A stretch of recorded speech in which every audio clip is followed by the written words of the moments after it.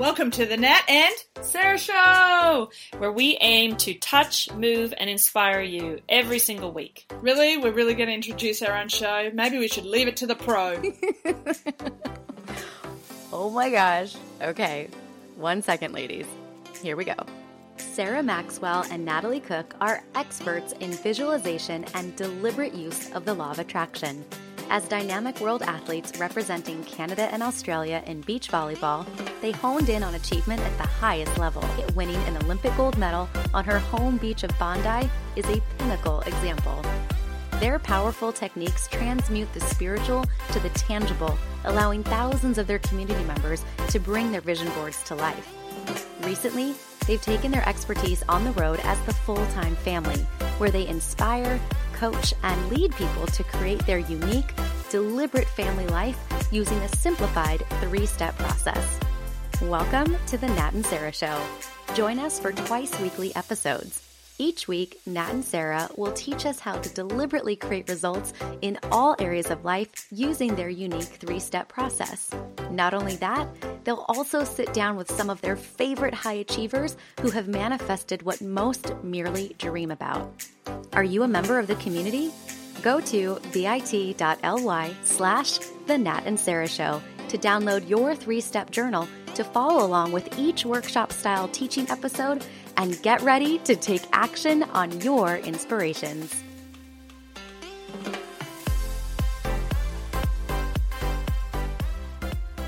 Today, we continue the conversation with a social innovator and global changemaker who took a horrific event in her life and transformed it into a solution that benefits humankind. Until 2010, Megan Gilmore was busy with her work in international aid and development when her son was diagnosed with a life-threatening illness. Stopping everything to help her son revealed a huge social problem: education for kids that can't attend school due to illness. So, of course, she co-founded the not-for-profit Missing Schools in answer to that.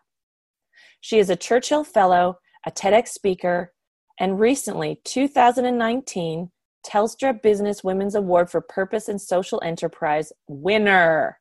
Woo! So having been mentored by this dynamic woman is such an honor.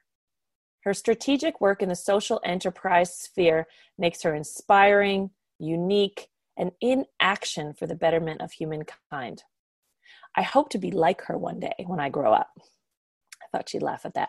So thank you, Megan, for taking a slice out of your jam-packed day to devote to other changemakers in waiting. So welcome, my friend. Thank you for having me. It's so good to be here. And what an intro. What an intro, I know. That's you, right? Isn't that crazy? Like, you did all that. Living into it, trying to live into it. As all people I find who are really up to something in life is, you almost hear that and think, really? Because you're so in the moment doing what you do that you're not really doing it to tick those boxes and, win a Churchill Fellow. So Mike, I was so curious because we have worked together before. However, I didn't know this. So, I'm still a curious being. I use these podcasts to learn for myself. So Megan, as a little girl, did you always have a dream to make a social impact on the world? Thank you for this question. It's one that I only revisited recently, actually, when I was getting my bio written by somebody else, because I realised that I needed a little bit of help to just pull out things that I might not be seeing. And I provided her with a whole lot of material, and she came back to me and said, "This is all wonderful, but what's your origin story?" And that really threw me because I didn't have a ready answer for it. So I went away and spent a few days thinking about it, and I guess that helps me to answer the question. So I guess my background as a little girl, like my upbringing, my context was I lived in possibly the lowest socioeconomic area in Sydney, in Australia. Okay. And it was at that, I guess back in the early 70s when I was a child, it was a hugely diverse, multicultural environment, which I didn't think about until I went out into the wider world later on and realized that that was unusual.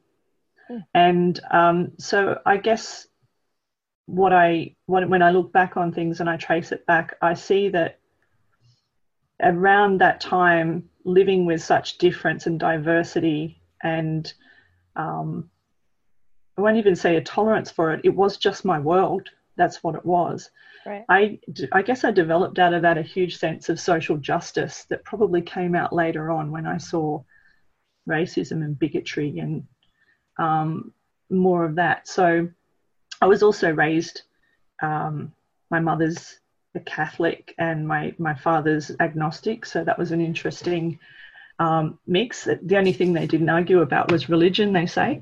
But I went to a Catholic school. So I guess that social justice aspect as well was an early part of my experience, much as I've sort of divested myself of the Catholic Church. So yeah, and I think I left school at 15, even though I was academically, I was a high achiever. Mm-hmm.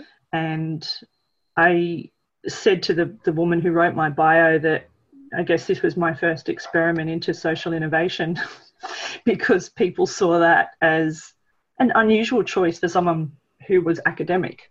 Right. But I suppose I saw the world a different way and I wanted to act in the world in a different way. And I didn't just want to fit in with what was expected of me. Did you do activist-like things as a kid that you can remember? No, not particularly, but I remember I was a defender of the underdog. Got it. So, and I didn't like to see people being pushed down.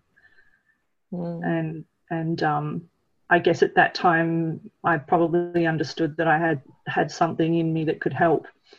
So, but I do put down a lot of the early formation of, apart from the things I've mentioned, of my sort of social point of view, my worldview would probably be coming out of British punk music, which was my love as a teenager, and alternative music, punk, new age, mod music, whether it was from Britain or the US or whatever. So I suppose what came first, the little rebel, or did the music shape that, or did the music appeal to that? Who knows? But that was definitely formative. Got it. Interesting. That's interesting to hear about music, actually, because I have something brewing. There's somebody else that also music really shaped their beginnings, and it's coming to, as you're speaking, it's coming to me. I'm going to bring it up. But I want to know, when your son was diagnosed with his illness, we can really see that some of the critical changes that you've made were qualified by that event. So did you ever think that health in any way would be something that would stop you in your tracks, or was that just like blindsided? Well, I was blindsided by his illness. There's no doubt about that. I guess theoretically we know that health is the first wealth. I think maybe Emerson said that. I can't remember who, but it is the first wealth, right? And we know we need our health to do anything, but it's not until you see someone completely incapacitated with a health issue that you realise that there is nothing else unless that's fixed or can be fixed. And as the parent of a child in that circumstance, you're in it with them. So your life also is matched to that, to the extent that you are there living in the hospital too. Yeah, exactly. Even though you don't have the health issue personally, your life is affected as if you did. Good point, because you're spending all those hours by his hospital bed. And can I ask how long he actually spent in the hospital? He was critically ill for 2 solid years. So we lived, and he was in protective isolation for about 6 to 8 months, which means he lived in a room, hospital room, with very little contact with the outside world. And so I left my job.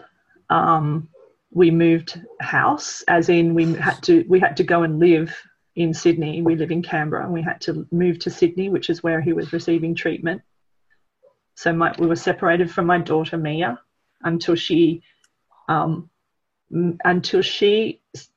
said she was coming, and she was going to change schools to do that. I'm so glad she did, because I think our relationship probably would have been next to over if she had not have shared that last year with us, because it's such a traumatic experience to go through. But if she would have had a traumatic experience of her own on a parallel but very different pathway if she wasn't with us. Wow. So I'm glad she had the foresight to insist. Wow. Yeah, thank you for talking about all the different arms of effect, because, in movies often you see the silent character, which is one of the family members, who's getting left a little bit behind. And I think you've just had this awareness of the bigger picture the whole time, which is to maintain a relationship with your daughter through all this as well. So how did it begin to shift? Like, tell me about sitting in that room. Was the shift of the work that you wanted to do and your passion, did it start to like spear itself there? There's a lot of hours of downtime. Did it happen there, or was it after the 2 years when you realized your son could recover?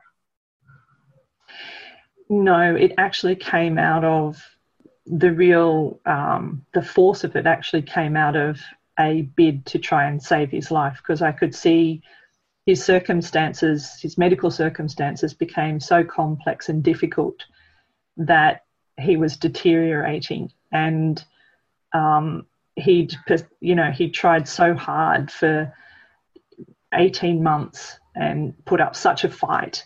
And then if your whole life is already over, if everything you care about is already gone and fading, your friends, your school, your connections, your fun, your ability to use your body, then what are you fighting for? And so I could see him starting to kind of opt out. It was getting too hard. And that's when to me, it was, what can I do to save this kid's life? And that was really, how can I show him that he has a future, that he can survive? And I just turned to school, because that's the thing he told me was so important to him. And, well, what is school to a kid? It's their life, it's their community. Yeah. And then it was, we talked a little bit about this that you're doing and act as if, and it was, at times I scripted him through a future that I imagined. I can't wait to see you graduate year 6, and imagine when you start high school and we take you there. And and I went through and I helped him envision that. And it's not the only thing that saved his life, because we had amazing medical care, but without hope, I know he would have died, because it was really, really hard. And that's why I do what I do. So it started there for him. And then I just saw something that seemed so obvious to me was, all right, now I should really ask for help to connect him back to his school. I should really do this, And I thought everyone would rally around and say, oh yeah, okay, here's what we'll do. And that didn't happen. In fact, the opposite happened. I started getting blocked the more I pushed. And I'm a pretty persistent person, especially when, I'm told I can't do things. So I sort of went, this is interesting. And that's probably where my background and my work experience came into it. And I could see that I wasn't being singled out for special treatment here, in that, nobody was just doing this to me or him. That actually what I'd uncovered was something that was probably happening to most kids in a situation like Darcy's. Yeah. And that it was a systemic problem, and it was a problem of invisibility. And if I want to be brutal about it, a problem of benign low expectations. Yeah. You know, oh, they're sick. Yeah, and you want to not, and perhaps a sense of, I don't want to see this, because if I do, I might fear something in my own life. Yeah, indeed. And also something that faces all of us, and it faces us as entrepreneurs and people who are aspiring to do things, which is that limiting belief that doesn't allow you to see another possibility. So somebody at some point in time had this operating paradigm that spread, that everybody had it, which is, oh, they're sick, we should wait till they get better, which of course is not like, why can't they do the things they care about? Sure, they can be quite unwell a lot of the time, but why can't they do some of their schoolwork, and why can't they see their friends? But I'm going to sit in that paradigm, for the old paradigm, because I just got really emotional, you know, you could see it, but, you know, we're just speaking. So, and I think what it was I got it. I didn't get it until you just described why it mattered. Like I did, and I think the old paradigm is, oh, who cares about writing a math test? What does that matter when you're fighting for your life? But it's not that. It's about, this is hope. This is my community. This is what I care about. And, you know, you think about other organizations that bring hope, you know, like Make-A-Wish Foundation, and you kind of understand that. But I always wondered, the one thing I wondered about when you do one wish is it's one thing once. But what you're doing is a continuation of, why does my life matter? And you're right. This is like the social, like, engagement that you've got as a kid. It's like your whole world, literally. It's your world, yeah. And what are we telling these kids if we tell them, not even verbally, I mean, not even deliberately tell them, but if all of a sudden we don't care about their education, what message are we giving them? Yeah, like, you're not going to make it? And kids are so incredibly smart. I mean, they're intuitive, right? Their little bodies and brains are designed for survival. So they sense a lot before they can even verbalize it.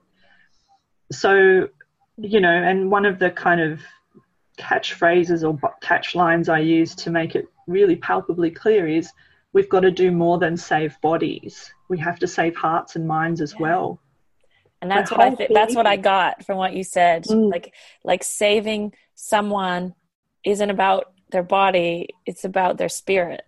And that's it. Thank you for that. Yeah. What is a life? What is saving a life? So this is, and thank you for also saying it took a moment in time there where you had this realization about it, because that was the same for me. Even when I was with my child at that time. I mean, I'm an educated person. I value education, and it didn't become, you know, I tried to keep him connected to school, and I thought, what happens if he misses out on a lot of school? And that was an intellectual exercise for me. But across the time of his illness, the longer the time went, the more important it became for me to show him he mattered today, and that he was remembered by his community. Yeah. And, you know, I had a teacher say to me, oh, we'll just, when he comes back, we'll just do it. And I said, well, you can't see what I'm seeing. Yeah. I don't know if he's coming back. I want him to know that you cared about him today, that his friends cared about him and remembered him now, you know. So this is the fire. This is what fuels it, and the fact that these kids fight so hard. But I want to say something that you just said to the teacher, you can't see what I see, because I want everybody who's listening to really get the importance of casting a vision, like being able to take what you see and share it powerfully, because what you just did for me was what I'm sure you did for the teacher, but also the government. When you really went inside the government and saw a gap and spoke, you can't just, give stats. to me, what you do is being able to let somebody see what you see. And this is what we want people to understand is so important, is being able to paint that vision. And if you can get somebody emotional, to me, that's like, that picture became a picture for me. And that's what I really got. To me, I also saw older people. I really got that it's the same. There's a complete spiritual death, the spirit and the hope. And, I thought of a couple examples, of course, that's what you do. The pictures go to things that you can relate to. It's like, whoop. And it's the same thing over there. But I just want to make one more point, because in the intro, I didn't mention that you're at the front end. You're so innovative in that, bringing robotics to this project, because initially I thought, well, just get the schoolwork into the hospital. But no, your vision is so clear, because that is not what this is about. This is about having him engage in his community, in his classroom, with the people. So just describe a little bit about that element of robotic and how you're solving that problem. Yeah. Yes. So, and we didn't have it at the time when Darcy was sick, but the what the telepresence robots do. So imagine, an iPad or a tablet on a stick, if you like, with a base and wheels, and video conferencing in through that iPad or that tablet. So the robot, as I've just described it, stands in a classroom for the sick kid when they're not there, when they're in hospital or at home, allows them to be in their classroom from wherever they are. They can see and hear their teachers and classmates. They can be seen and heard, and they can even move the robot around from their keyboard remotely. So, and this last piece is really critical, because we could accomplish this with an iPad and Skype, right? Theoretically, we have that. But what the robot enables, the robot is really anthropomorphic, which means it sort of represents a body. Okay. And it's the capacity to independently move it around that makes all the difference, because that represents us in the space. So we can turn it, we can look, we can move to a group, we can go off to assembly, we can be in the hallway having a chat. So, that's the difference here. It's the mobility that it offers on top of the video conferencing. Yeah, and you know what? And you said the word there, but maybe there's something really deep happening here, and you're so on top of it, is that holding space is worth, like almost worthiness, holding space in a place with choice. The choice absolutely is really what you're talking about, and that's maybe what we're actually living for, huh? It is, and it's so great that you put it that way. And I'll use that as another description, because you've touched on a really critical element of the social innovation architecture here, because the technology is one thing. So the technology looks like the innovation, but it's actually a social innovation. That's what we've architected here. And the choice of that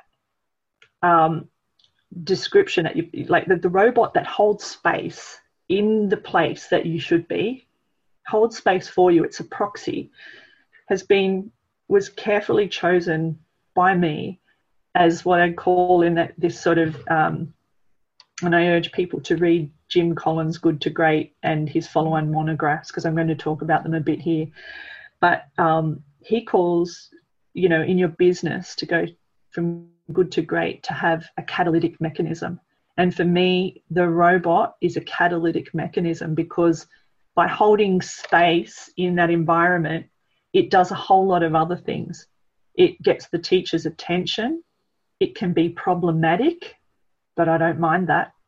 I don't mind that the teacher has to work it out, and sometimes it doesn't work, and sometimes they have to call their IT guy in, and it's usually a guy, and that a buddy has to turn it on and make sure it's charged, because guess what we're doing now?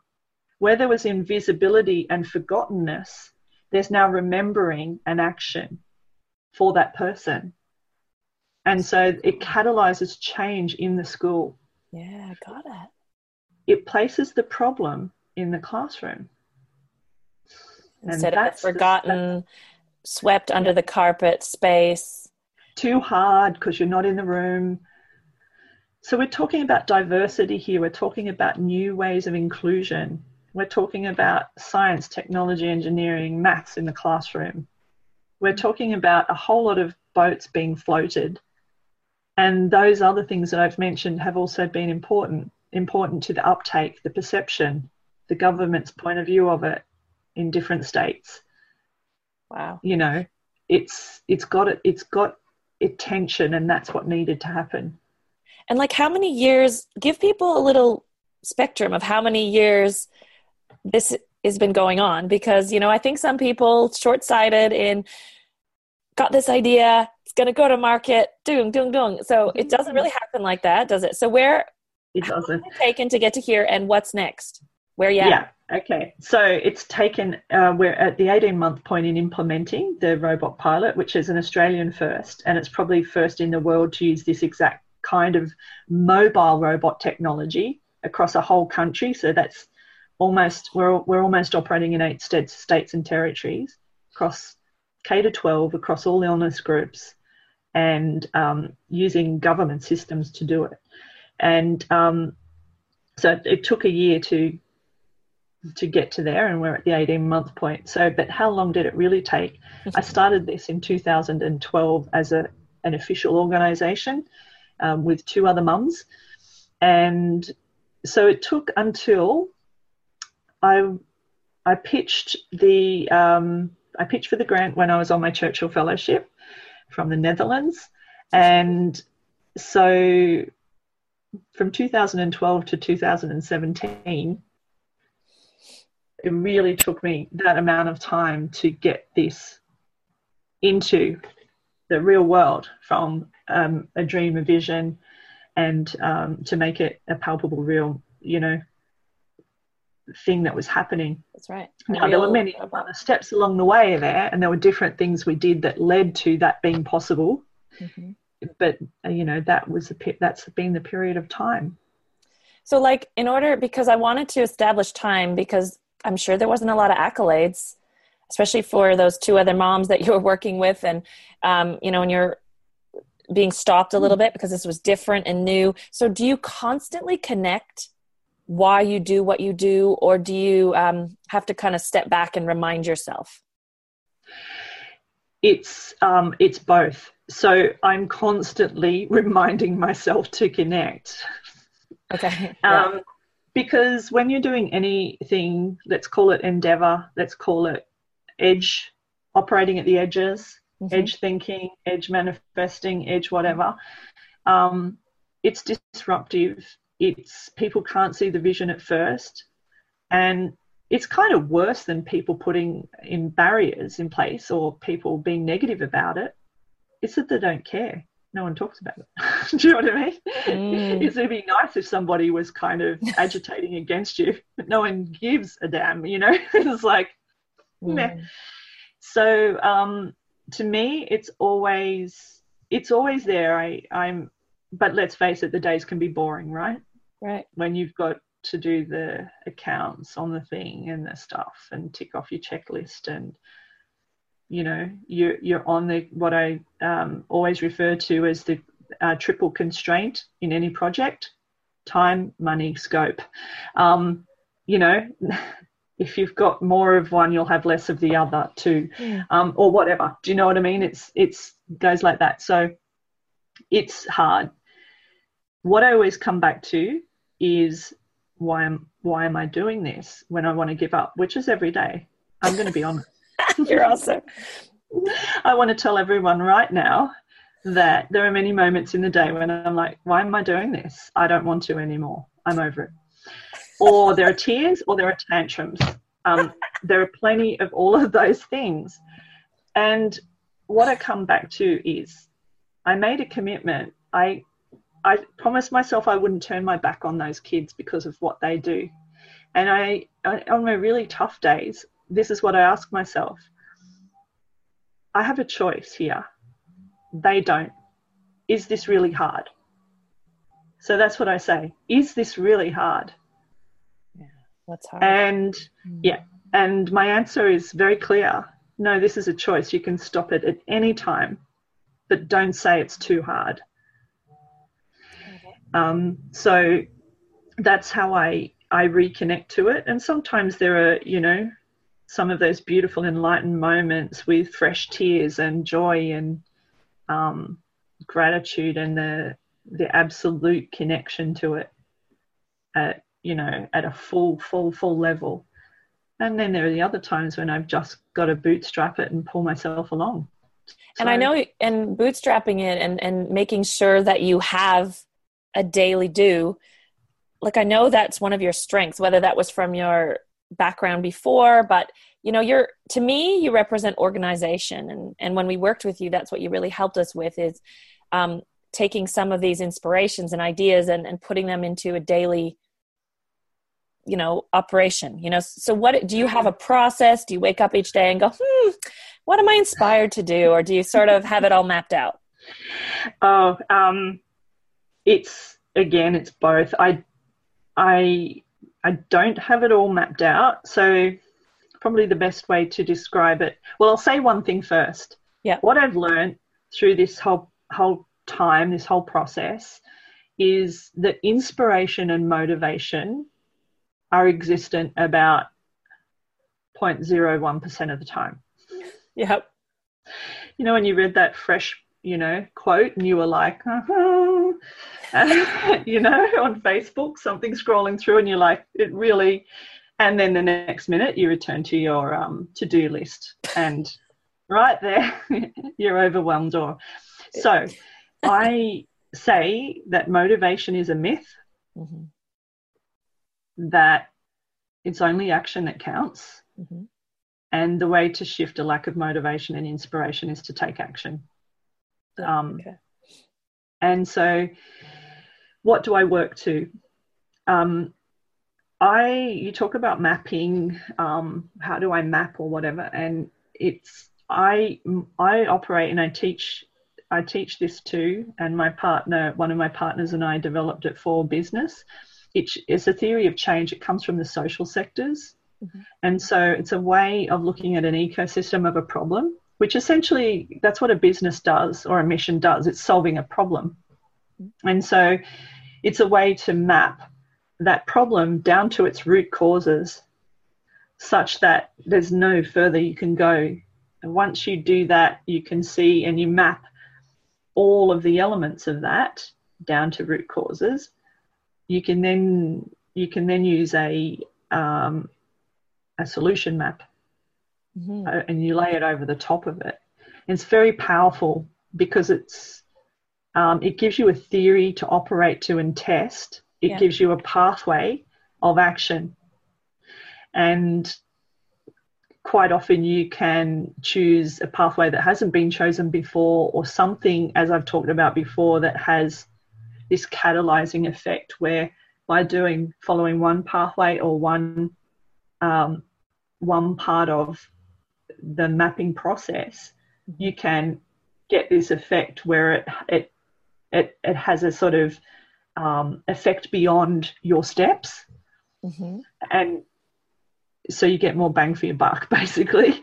So who here is listening going, we need Megan back to talk exactly about this problem definer, solution, you know, action step, mapping process. This is what I'm thinking. And I know everyone else is like, keep going. However, I want to kind of guard that if I can, and if you're okay with that, and kind of like allow a whole episode, if you're cool with it. Yeah, happy to do that. You ask people live, right? It's like the total pressure move. That's right. And who's going to be the one to go now? So I would love... I'm too busy. I'm not able to do that. Sorry, I am solving the world's problems. If you'd be up for it, I'd love to actually come right in and focus on that so that people can have their notes out and really learn that process if you're up for it. Because to me, it's very powerful. like, you can't see this, you guys, but behind Megan is like part of that action. You know, I can see that she's got like a map, and there's like all these Post-it notes and lots of colors. And to me, imagine waking up every day with a sense of, I know what I'm doing. And like Megan said, action helps you move through the overwhelm. And so to me, I think a lot of people go, yeah, I get that, but action what? Like, what am I going to do? So I would really love to, if you're cool with it, do that. And one of our other goals is to always have our conversations feel like a little bit like we're not fully satiated. And I know that's not always common, but yeah, we want more, right? And that's how I feel with you. And I just want to appreciate and thank you for sharing how you really share a story, and how you do it with letting me see what you see. We've worked together before, and I've never seen it like that before. And so thank you. I had a visceral experience. And to me, that always means wake up to that. There's something here for me. So I hope, and I know that other people have experienced that as well. And I just want to thank you for being my friend and being willing to share what you do with other people so that they can also make a difference in the world. So thank you. My great pleasure. Yeah, we just need more change makers to come on board and do their thing. Follow, as you said. I think a really good note to wrap it on is around vision. Is there are things that only you can see, and what are they? Because they're the things where we can really make huge change on and huge shifts, because whatever it is that's brought us into our place in our life, our upbringing, our worldview, whatever the components of us are, whatever that we're constituted of, makes us able to see something or a number of things in quite a unique way. And that's what I'm going to be building on and doing next is this sort of insights for social change. So, ooh, see, she's just dangling this carrot in front of us. Megan, thank you so much. Thank you for having me. Thank you so much for listening to the show. Don't forget to join the community at bit.ly/The Nat and Sarah Show to download your 3-step journal and participate in weekly lives found only in our private group. Hold on. You've got to rate and review the show. And I know all the podcasts are always asking this. And in the past, I wasn't doing it. And the reason I wasn't doing it is because I actually didn't know how to do it. So open your podcast player and click on our show from your library, not the Listen Now. That's where I was going wrong in the past. So now that you know how to do it, when you go there, make sure you give us a 5-star review. 5 stars.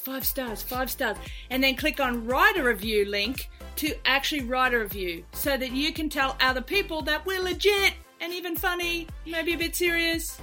So if you want to recommend this to someone, you have to put your fingers on the keys and send us a review. Thanks!